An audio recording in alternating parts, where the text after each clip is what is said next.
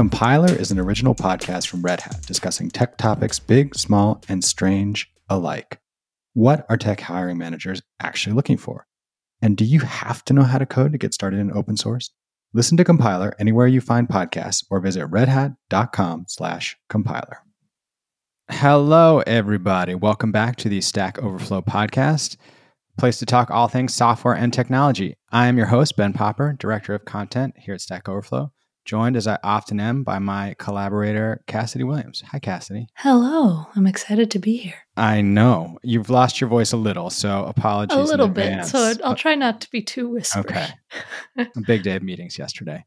So today we're going to be talking to two folks from a company called Bigeye. And I was perusing their site earlier today, and a lot of it has to do with sort of data monitoring and assessing data health for clients.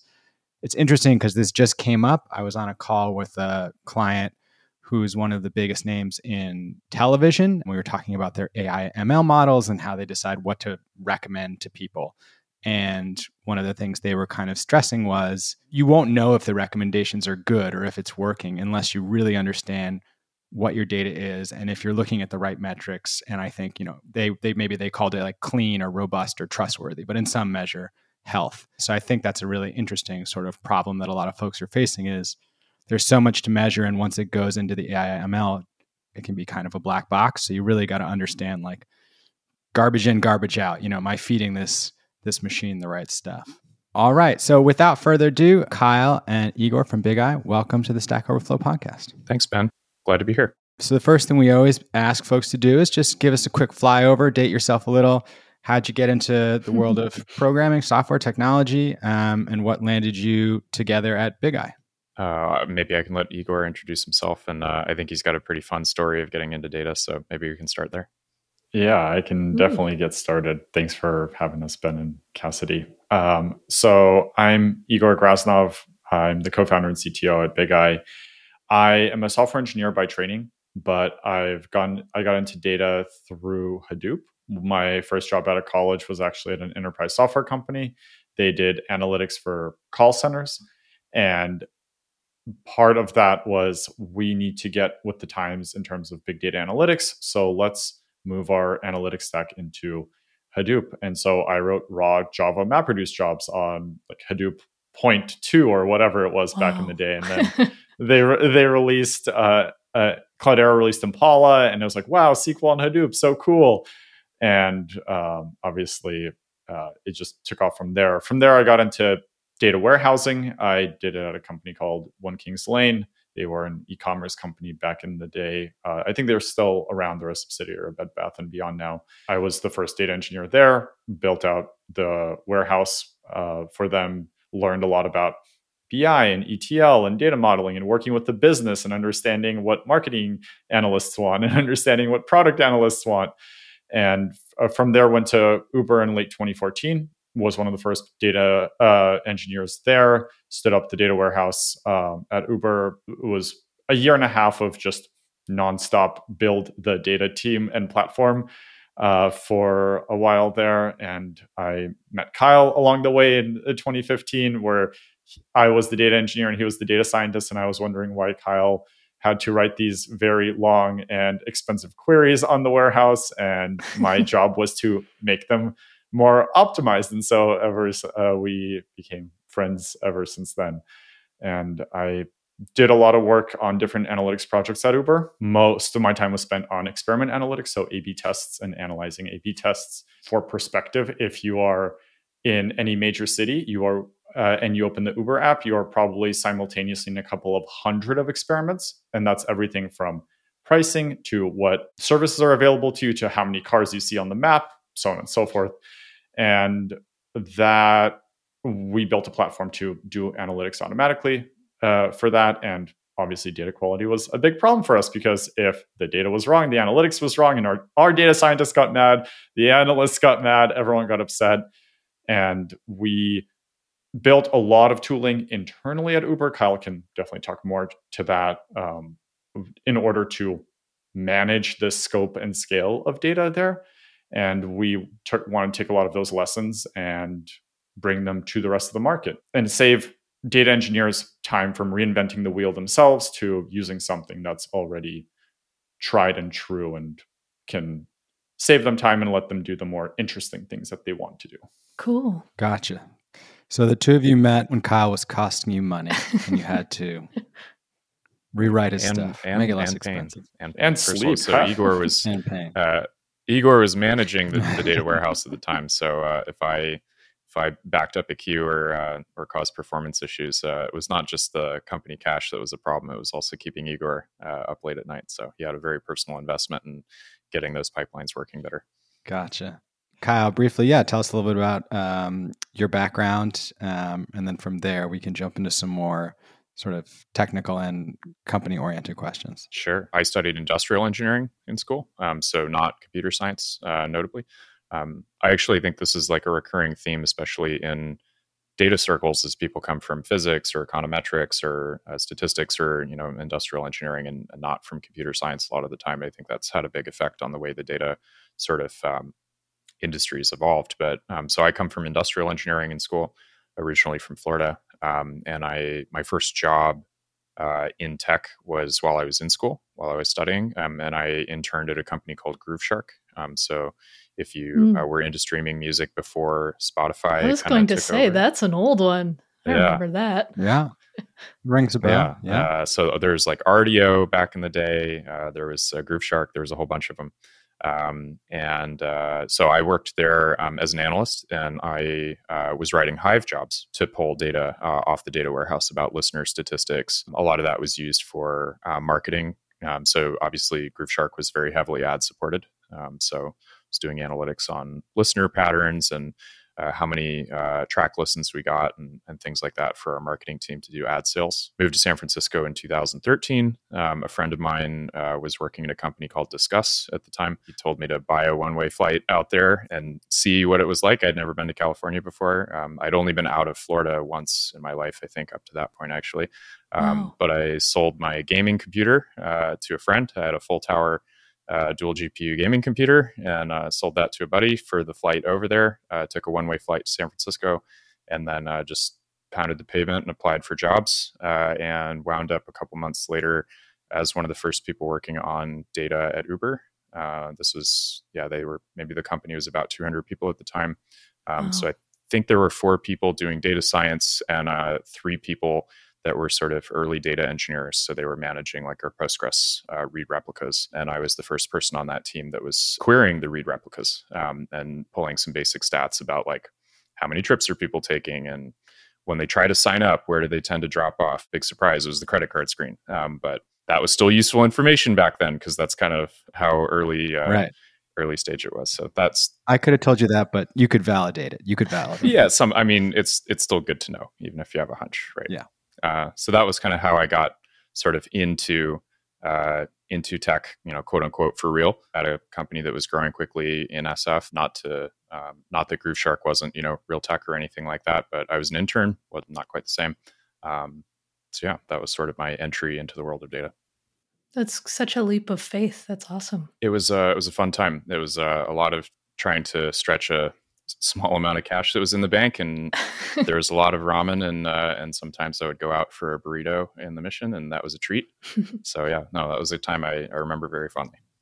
Very cool. So was there some moment of inspiration with the two of you having met at Uber and working there together, where you felt like, Igor, you kind of saying this, you were learning things about data health, about how to work between a data scientist and someone managing a warehouse? You thought, you sort of had a moment where like, we could build this better, or a tool you built internally that you sort of thought like we could spin this out. Like what was sort of the genesis to go from that meeting each other there to deciding to form a company together?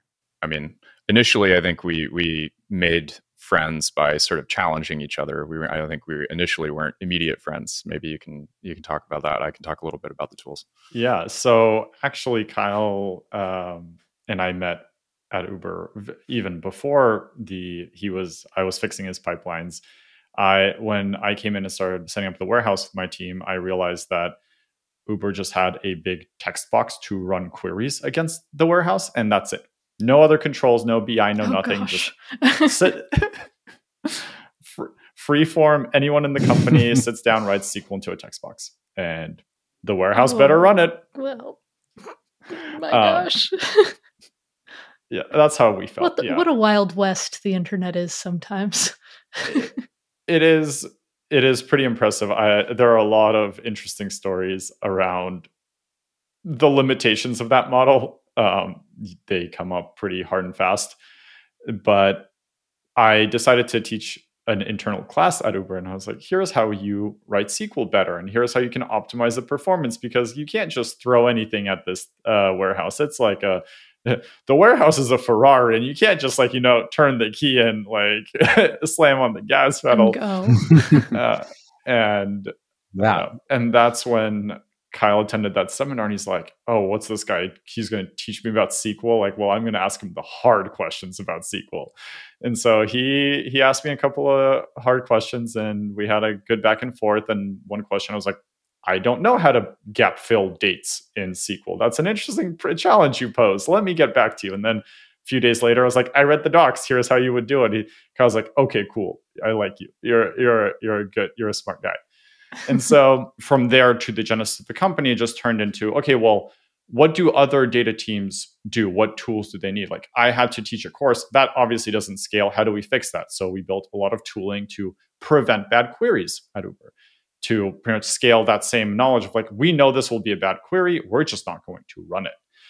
And then I'm going to jump ahead a little bit, but talking to other people in the space, listening to tools that the tooling that other companies built in the space, everyone sort of builds the same thing. I know we're in the data quality space, so let's take that as the basic example. Every single data engineering team will get to a certain size where they will build a tool that takes a SQL query, runs it on a schedule, and then sends you a message if the query either fails or returns more than 0 records. This is a tool that everyone reinvents the wheel on, everybody. And every team will start there. And then they're like, okay, well, now anyone can write these queries, but now they have to be maintained. And now we have to maintain the notifications. And now we want to do anomaly detection rather than constant thresholds. And then next thing you know, you have a team of 6 people supporting a big Python script now doing all of this work. And that was sort of how we went from, okay, well, at Uber, we needed to scale our own knowledge and our own understanding of how to solve these business level problems. And once we started listening to, going to meetups, talking to other teams, talking to other folks in the data space, we realized everyone's solving the same problem. Everyone has the same problems. I mean, this is why dev tools exist, right? Because all developers have the same problems. I need my version control. I need my CI/CD pipeline. And those problems are solved with dev tools, but the data teams have historically just not had the same sort of access to tooling, and everyone would build it themselves. And so we saw the corollary there, and we realized that it was a good time to build tools for data teams. And I think in particular, in the beginning, we didn't initially set out to do data quality specifically, actually. There were, I want to say 4 or 5 distinct either tools or underlying microservices that my team had to build out: data catalog, data lineage, freshness tracking, quality testing, incident management. We had an internal data incident management product. There was a product for making announcements about changes. So for example, you have a table, you're going to remove a column from the table. You may be impacting 50 other people at the company. You may be impacting 300 people at the company. You don't know who they are. So there were tools for, pick a column. I'm going to deprecate this column, trace the lineage graph, and show me everybody downstream from me who's queried that in the last 90 days or any of its descendants. And that way I can file a message to just those individuals and say, hey, 2 weeks from now, going to drop this column. If you have a problem with that, here's a comment box, and they can just comment directly back and say, hey, please don't take this away. I need this, or can you delay it by another couple of weeks, or that type of thing. So there was a constellation of these small tools. The catalog was, a little less small. It was more fully featured, but all those kind of things kind of combined and helped us deal with the number of tables in the warehouse and the lake that we were dealing with, and the number of users. So there were about 3,000 people a week in 2017 that were writing a query, creating a dashboard, building a new pipeline, et cetera, and trying to coordinate 3,000 people that don't know each other. Obviously, you got to lean on tools pretty hard at that point. So when Igor and I left to the idea was just work on data tools. That was kind of it. So the question was, okay, well, based on what we saw, what should we build? Like which of those tools that we had experience learning, as we built them would be most useful out in the world for everybody else. So we started talking to data engineers at some startups, some larger companies, and we just basically asked them like, what's most annoying or painful or difficult? And can you stack rank those things for me? And quality problems, broken pipelines, not knowing that a dashboard was, had no data in it for 2 days. That was, even if it wasn't number one, it was pretty often at least number 2 or 3 in that stack rank. So that's what kind of led us to start doing what we're doing now. Cool. And minor pivot on this, because you both worked together, you kind of knew that you vibed, you got along in the workplace. Is it a very similar type of relationship when you become co-founders together? Or did you kind of have to have certain conversations, check certain boxes before actually working? Igor made a face. He's thinking, I think that's this. critical. I don't know if I would do this again with somebody that I had not already A, worked with, and B, am okay working with and being friends with. Because I feel like when you're co-founders, you kind of have to be both at the same time a little bit. So if you haven't worked with the other person, that seems risky because you don't know what they're going to be like. And if you're unable to be friends with the other person, I mean, at the end of the week, like Igor and I hop on Zoom and we have a beer together. And if you can't do that because you can't tolerate each other as friends, that feels pretty rough too. So you mentioned, kind of doing this stack rank of stuff to figure it out. What was the MVP? Did you build that while you were still at Uber? Did you, leave and go out and raise venture funding? What was the MVP? How'd you get started? I'll let Igor talk about the MVP. I will say that a big concern of mine, I mean, anybody who was following Uber in the news around that time knew about Anthony Lewandowski. It was a little chaotic around then. Yeah. that was a situation, right? Now what we're doing has basically nothing to do with Uber's core business or IP, that type of thing. So even if it's highly unlikely that they would object to us building a company, that leveraged what we learned while we were there, I still wanted to be pretty careful about not even having the appearance that we were sort of directly airlifting anything out of the company. So no, we both definitely left and started from scratch. That was important to me, just to be sure that wasn't going to be a problem. Gotcha. And for background, for folks who don't know, Anthony Lewandowski, he was a engineer who worked on the AI self-driving side, who then went to a competitor and sort of accused of taking some proprietary IP with him. Did I get that roughly right? Yeah. Yeah, roughly. Folks can look it up. I'll put a link in the show notes for a better description.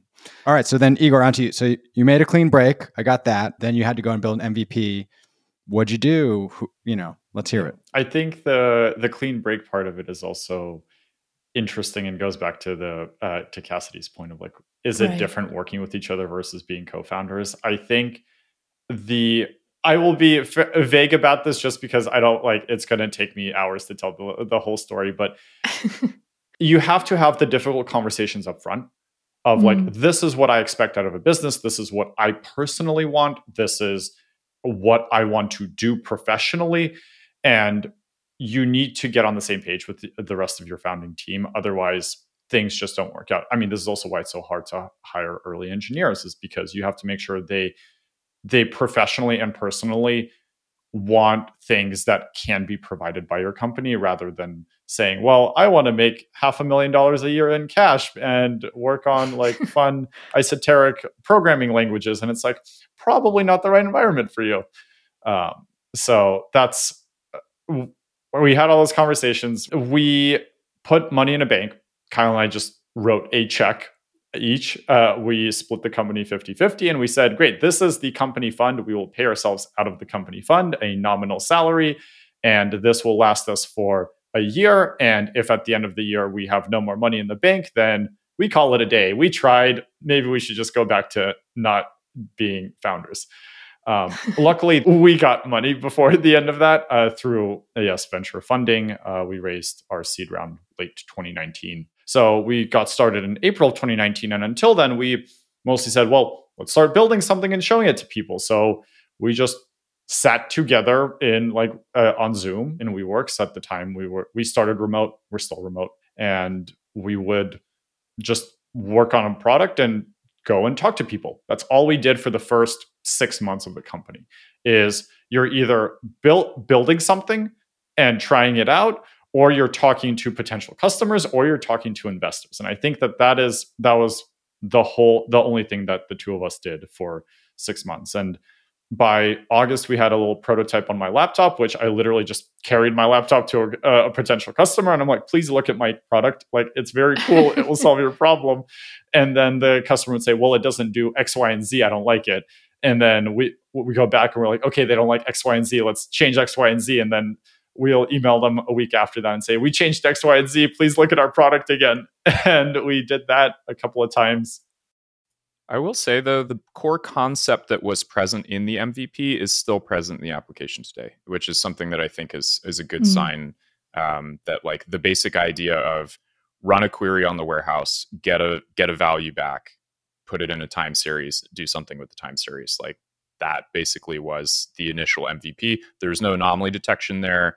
Certainly no data lineage, no metadata monitoring. It wasn't SaaS. It just ran on a local machine. But the basic idea of run a query on a table in a warehouse, fetch a statistic back, create a time series out of it, and then send a notification when the time series is not what you expect. That's kind of been in there since the beginning. So I'm excited to see that survived for 2-3 years now. So you were walking around with this laptop. You sort of knew that there was product market fit in there somewhere, and later found out that even the kernel was good. You didn't have to sell out to make money. So talk to me about, based on your experience at previous startups or at Uber, your discussions with each other, what was the tech stack you chose? Is that still the same one you use? And what architecture decisions do you regret or, glad you made? I'll start with the language conversation because everyone always asks for some reason what language we write in. I am a Java guy. I like strongly typed languages. I think Java's ecosystem is mature. There are build tools for it. Like, everything just kind of works, and there's a library for everything. I don't have to reinvent the wheel on anything. So we wrote the whole backend in Java. The one thing that I do regret is we didn't really have any front end experience, so we kind of just figured it out using Bootstrap and like just HTML files. And classic.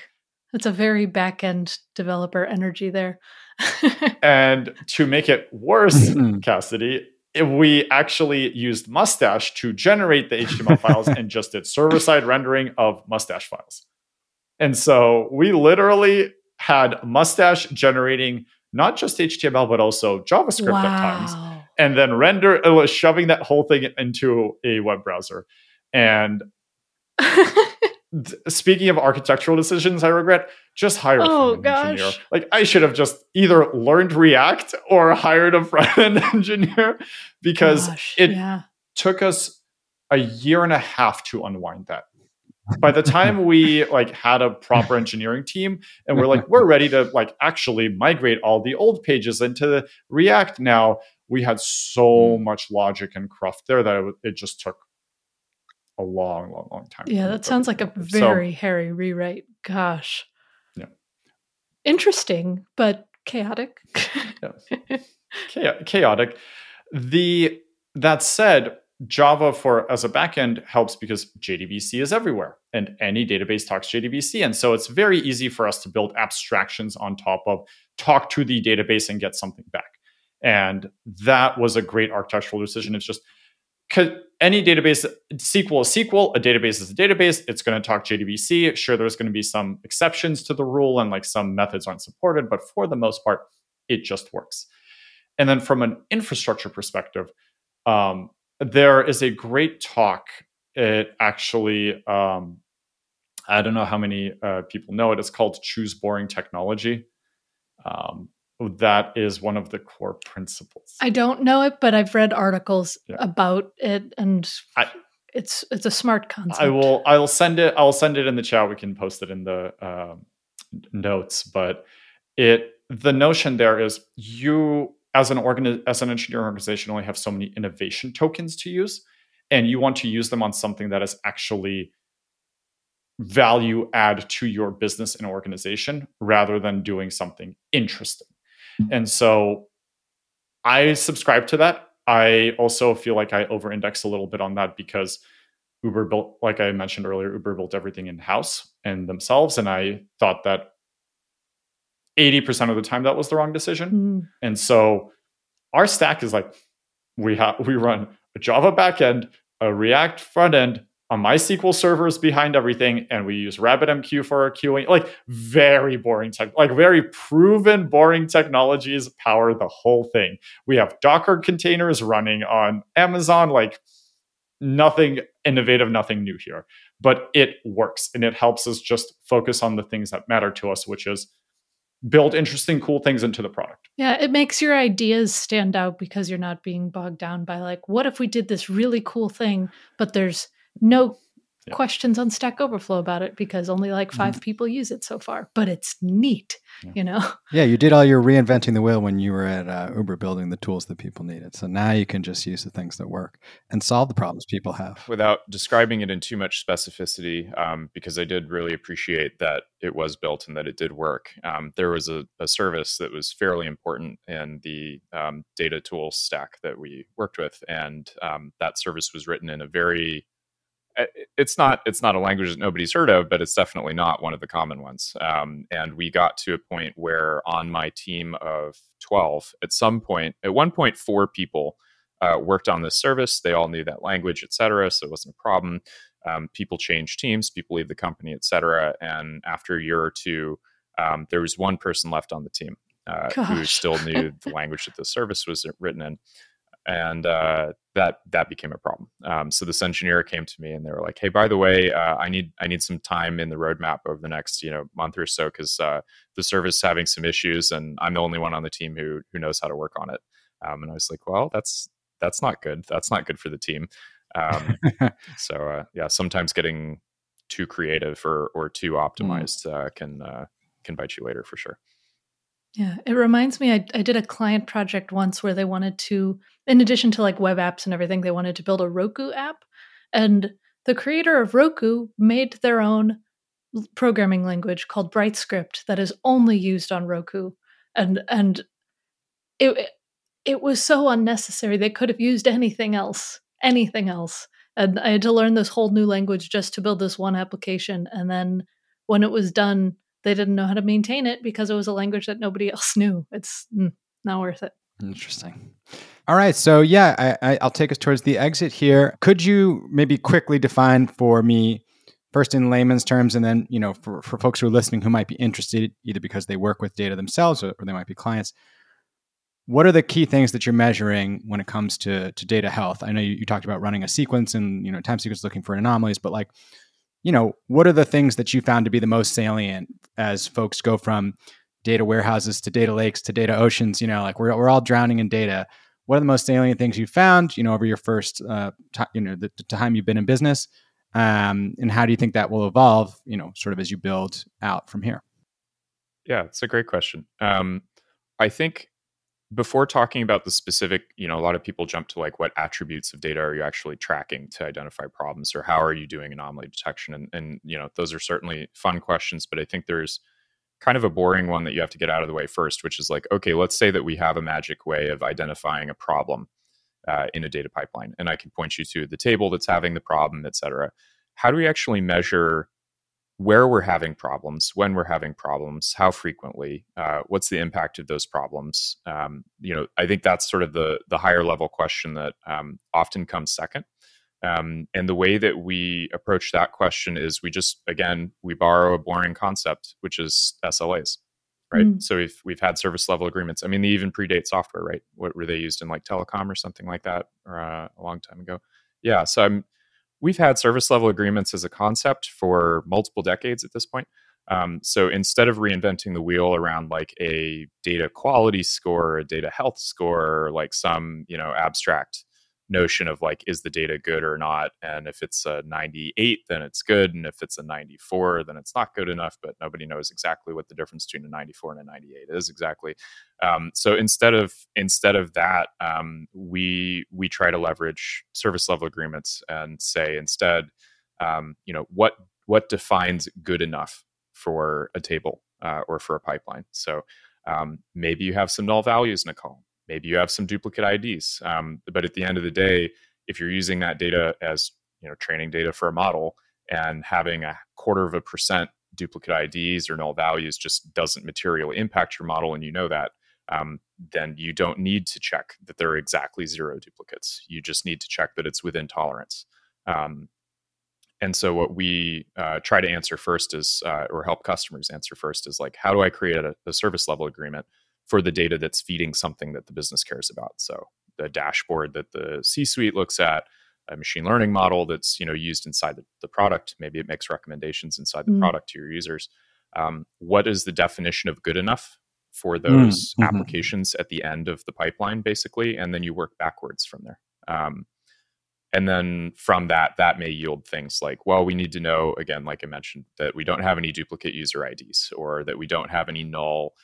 Maybe we're looking at like a product name, and we know that our model is going to recommend, a different product name. Product name shouldn't be null. Or we know that there are 16 distinct product names, and if we see that double to 32 overnight, then something's wrong. Right. So those are the types of things that we're going to track in the data. I think we now have over 70 different attributes that we can track for that are built in. I think the other big learning we had is that not all tracking needs to happen at the same granularity at the same time. A lot of teams prefer to just roll out really, really basic stuff. Freshness. Is the data updating on time? Yes or no? Super simple. And they want that everywhere, and they want it immediately. They don't want to configure that. They just want it tracked everywhere. Or how many rows are in the table? Super basic. And then for the stuff that's important, then they want to go deeper. That's when they want nulls, duplicates, average, standard deviation, social security number format, state codes, whatever. And then there's yet another layer on top of that, beyond that, which is super, super specific business logic. I need to join these two tables, and if a column value in the first table is X, then it needs to be Y in the other column in the other table.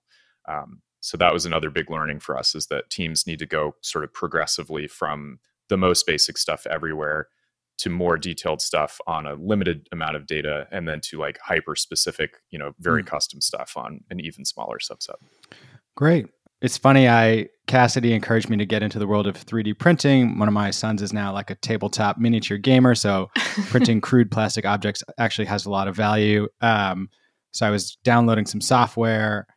It's like the first time in a while, I guess I've been used like community-driven software, and man, there's a lot of null out there. That's all I'm going to say. Not going to name any names.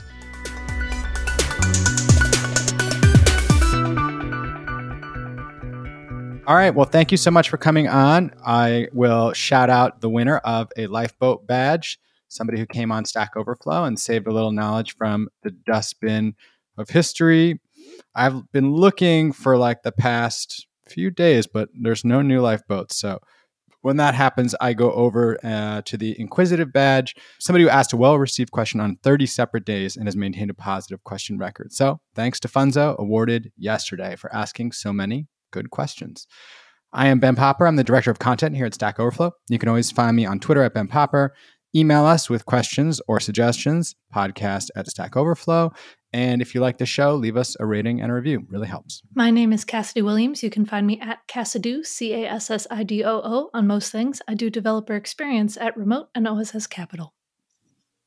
This is Kyle. I'm the CEO and co-founder at Bigeye, and you can find me online in most places at Kyle James Kerwin, Kirwan. And I'm Igor, co-founder and CTO at Bigeye.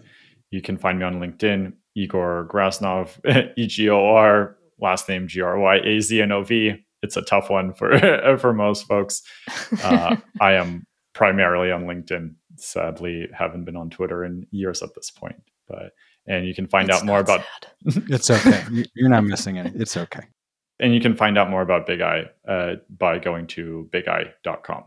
All right, everybody. Thanks for listening, and we will talk to you soon. Bye.